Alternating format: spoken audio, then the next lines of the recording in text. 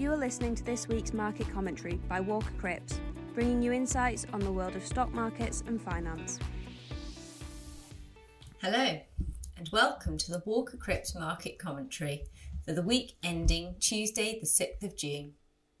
Last week, Nationwide's chief economist, Robert Gardner, warned of headwinds for the UK housing market after the Building Society's house prices figures showed a 0.1% fall in May versus a 0.4% gain in the previous month. On a year-on-year basis, UK house prices are down 3.4%.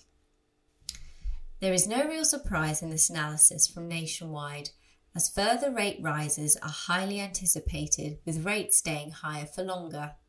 So far, the UK housing market has shown its resilience compared with predictions at the start of the year. This is largely due to savings built up during COVID lockdowns, low levels of unemployment, and softer mortgage rates in the early part of the year. Many economists are renewing their calls for softer house prices in the latter part of the year as rate hikes weigh on affordability. Mortgage rates are forecast to remain close to 5% for the remainder of the year, but Nationwide still predicts a relatively soft landing for prices. Former Bank of England, B of E, officials stated last week that markets may still be underestimating terminal rate expectations. The week before last saw terminal rate expectations increase up to 5.5% due to hotter than expected inflation data. Underlying inflation may continue to force B of E rate settlers to continue implementing steady, incremental tightening, which could see the key bank rate reach 6%. However, former Monetary Policy Committee member Ian McCafferty, a long-standing hawk, warned forecasters should not read too much into 1 month's data because of the lag between policy moves and impact. Mergers and acquisition, M&A, activity within the UK dropped to its lowest level in 7 years, largely as a result of increasing interest rates. The total value of M&A transactions involving UK companies has more than halved to $89 billion in the first 5 months of the year. The number of deals announced also dropped by 29%. It was said that renewed uncertainty over the trajectory of inflation and interest rates were a significant contributor to the decline, alongside increased intervention by the UK's competition watchdog. In the US, President Biden signed a bill that suspends the $31.4 trillion US debt ceiling, removing concerns over US default. Negotiations went down to the wire as the Treasury Department had warned that it would be unable to pay all its bills on Monday if a deal was not reached. The bill signing marked a symbolic end to a potential economic crisis. That concludes the market news, and now we'll move on to the stock focus section. Dechra Pharmaceuticals, a business involved in the development and marketing of veterinary products, saw its share price increase approximately 15% last week.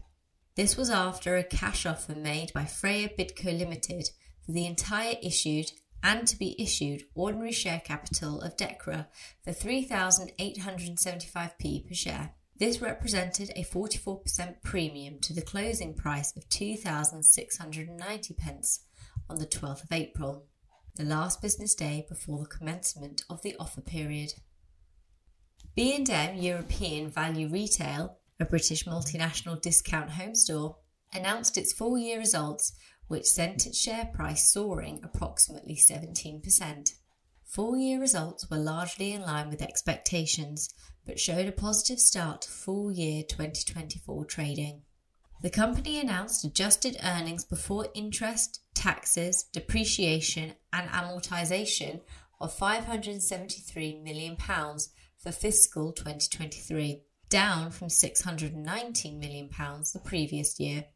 However, this figure is expected to rise in the new year, with analysts estimating a figure between £600 million and £610 million. Greencore, a leading manufacturer for convenience foods, saw an increase in its share price of approximately 8% last week after announcing its second quarter results for 2023. The company announced revenue of £925.8 million, which was an increase of approximately 20% from a year ago. Greencore also announced it is to recommence its share buyback programme of up to £10 million between the 30th of May 2023 and the 29th of September 2023, subject to market conditions. This is part of a £50 million return of capital to shareholders announced in May 2022. To date, Greencore has returned £25 million of the intended £50 million return of capital. That concludes this week's market commentary. Thank you for listening. This was Walker Cripps Market Commentary. If you'd like to hear more, please visit our website at www.walkercripps.co.uk. To keep up with our latest news and content, you can follow us on Twitter and LinkedIn at Walker Cripps. Until next week, thanks for listening. This podcast is intended to be Walker Cripps Investment Management's own commentary on markets. It is not investment research and should not be construed as an offer or solicitation to buy, sell, or trade in any of the investments, sectors, or asset classes mentioned. The value of any investment and the income arising from it is not guaranteed and can fall as well as rise, so that you may not get back the amount you originally invested. Past performance is not a reliable indicator of future results. Movements in exchange rates can have an adverse effect on the value, price, or income of any non-sterling denominated investment. Nothing in this podcast constitutes advice to undertake a transaction, and if you require professional advice, you should contact your financial advisor or your usual contact at Walker Cripps. Walker Cripps Investment Management Limited is authorised and regulated by the Financial Conduct Authority and is a member of the London Stock Exchange.